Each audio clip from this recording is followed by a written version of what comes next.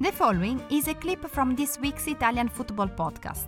Listen to the full show and all other episodes by going to patreon.com/TIFP and become a member for only $2.99 per month.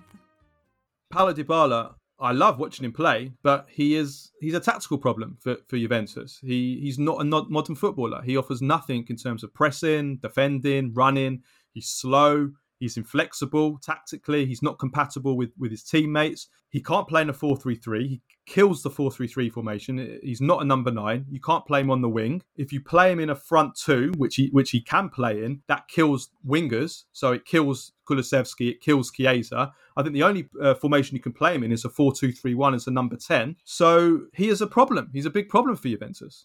I think the broader point here is what we spoke about, I think, a couple of weeks ago about how Cristiano Ronaldo, Lionel Messi, these types of players, in terms of how they don't press, they barely move and walk around the pitch, that you can't have that in modern football anymore, that these players are being phased out, that you need to attack, you need to press as a unit and defend as a unit, and these players don't offer that.